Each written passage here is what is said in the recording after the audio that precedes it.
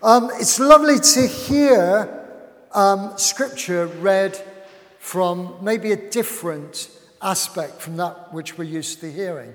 And if you'd like to broaden that at all as a quick advert, if you'd like to get more into Bible reading notes, Gay is here this morning. Gay, give us a wave.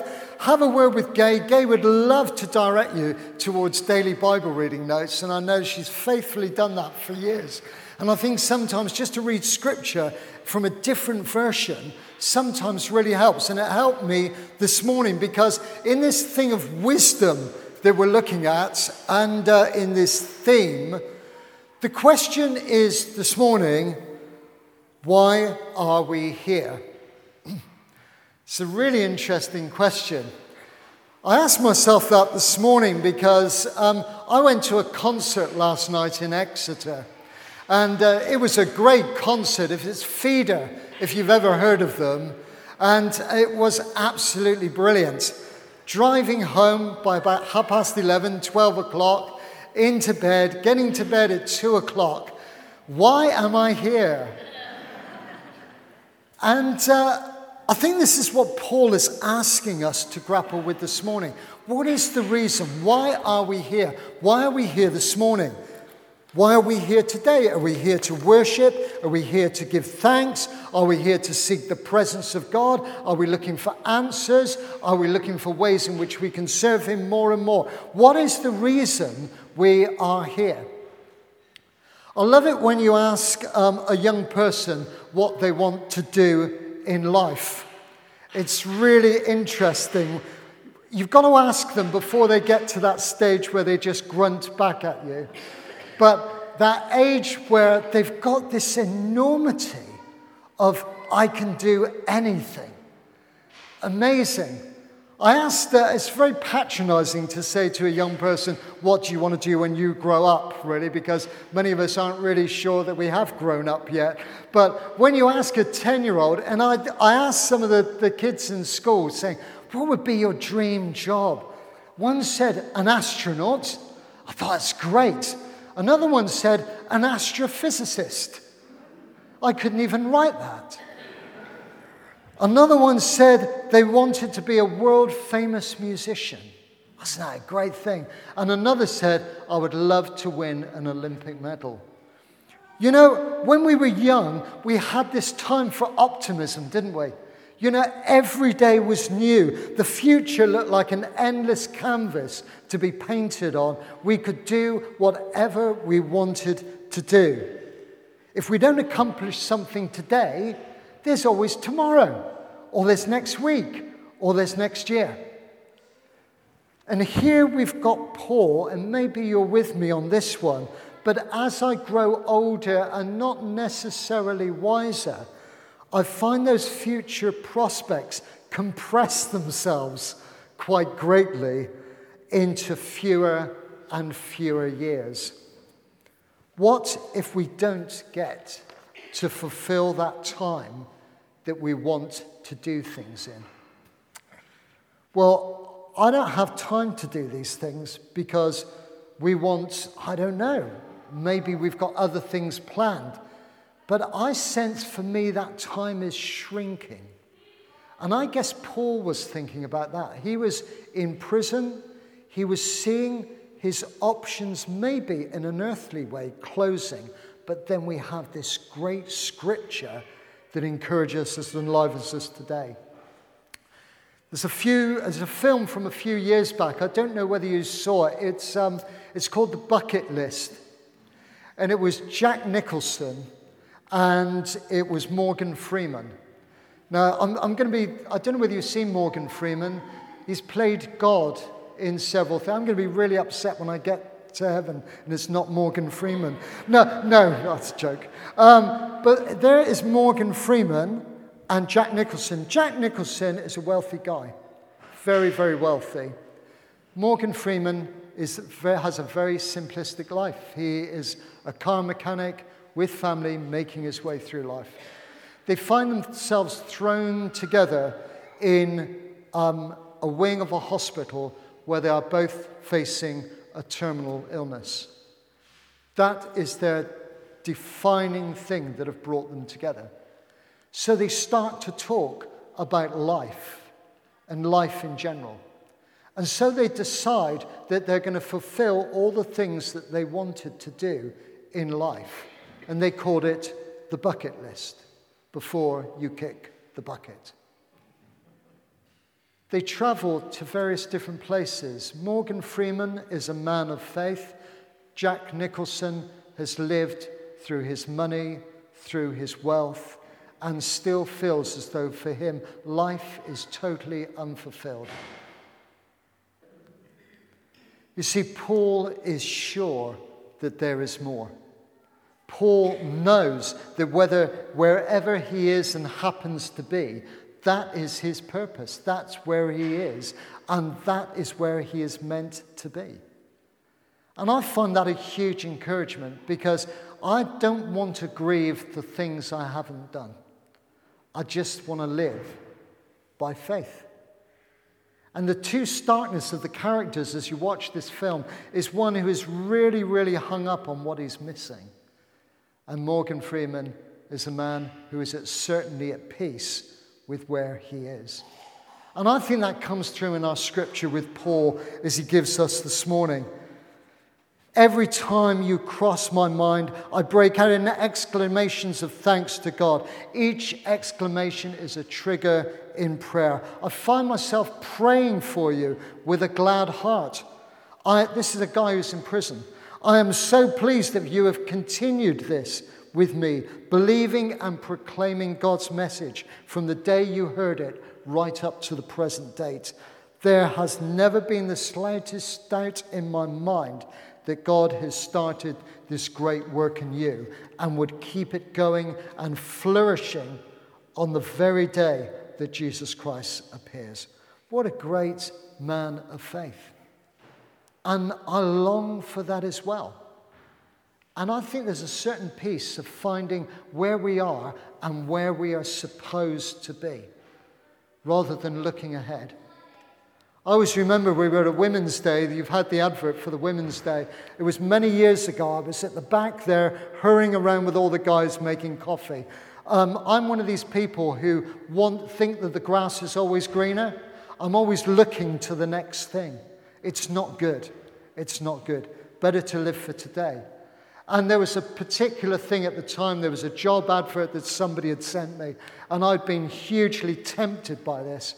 I'm busying myself around, and the leader who was up here, the lady who was leading in prayer, I can't remember her name at the time, and she just stopped where she was, and she said, I sense I have a word for somebody here.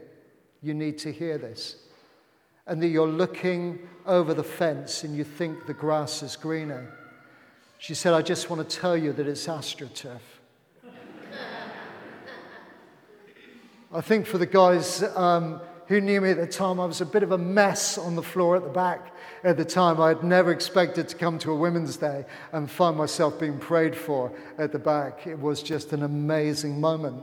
I think this scripture speaks to me so clearly because there is a reason for Paul being where he is. And I guess that wasn't clear to him, but he had a sense of peace in knowing that he was in the place that he was supposed to be, however difficult that was. And this is a man who refuses to be diminished by his situation or age. I think that's really important. This is a man, a person, who refuses to be diminished by his situation or his age. There's none of this, well, I've done that, I've done my bit, and now I can sit back and relax. No, there is a purpose for him in every season.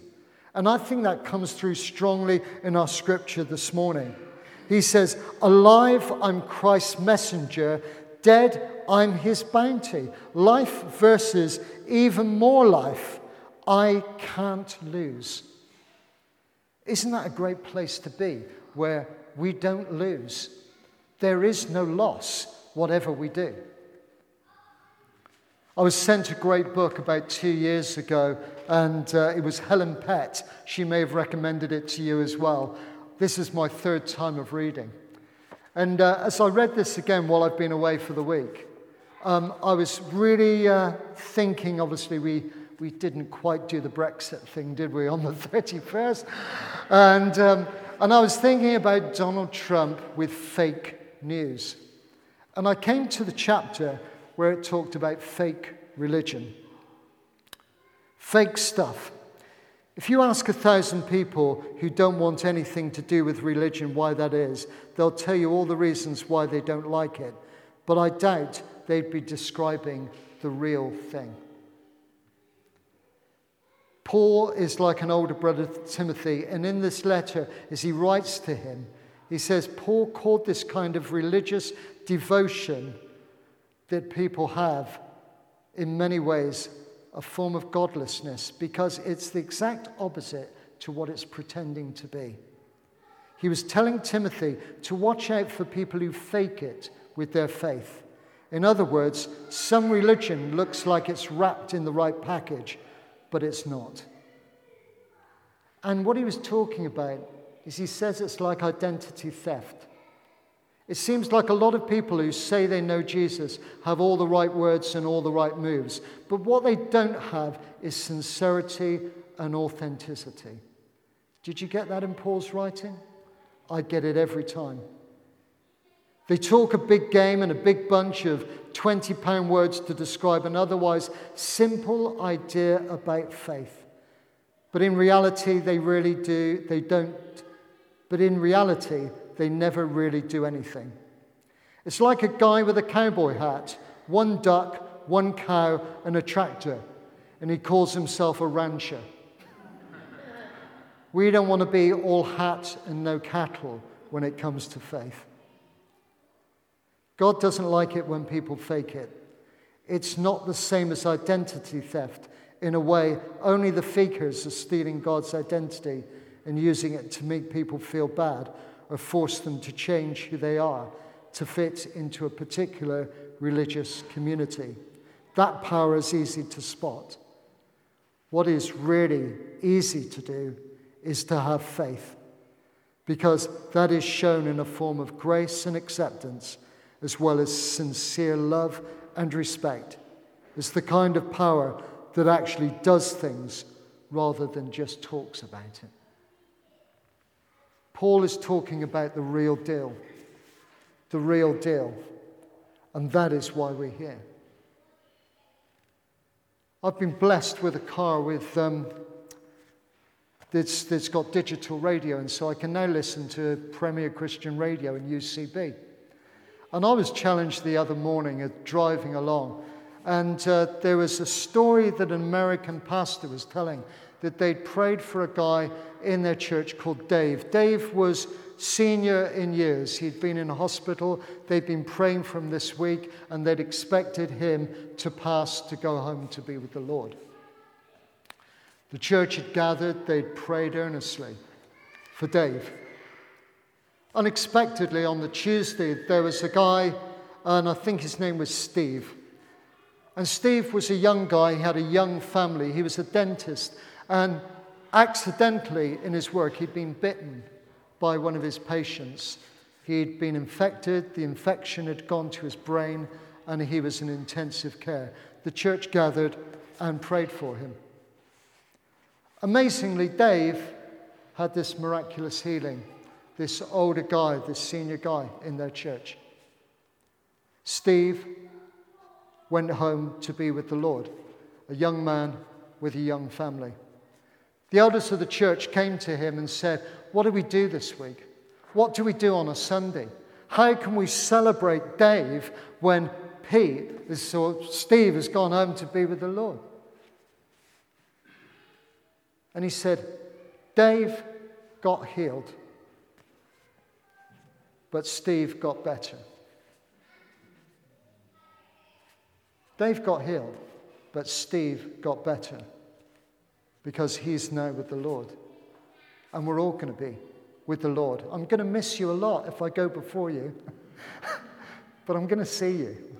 I'm going to see you.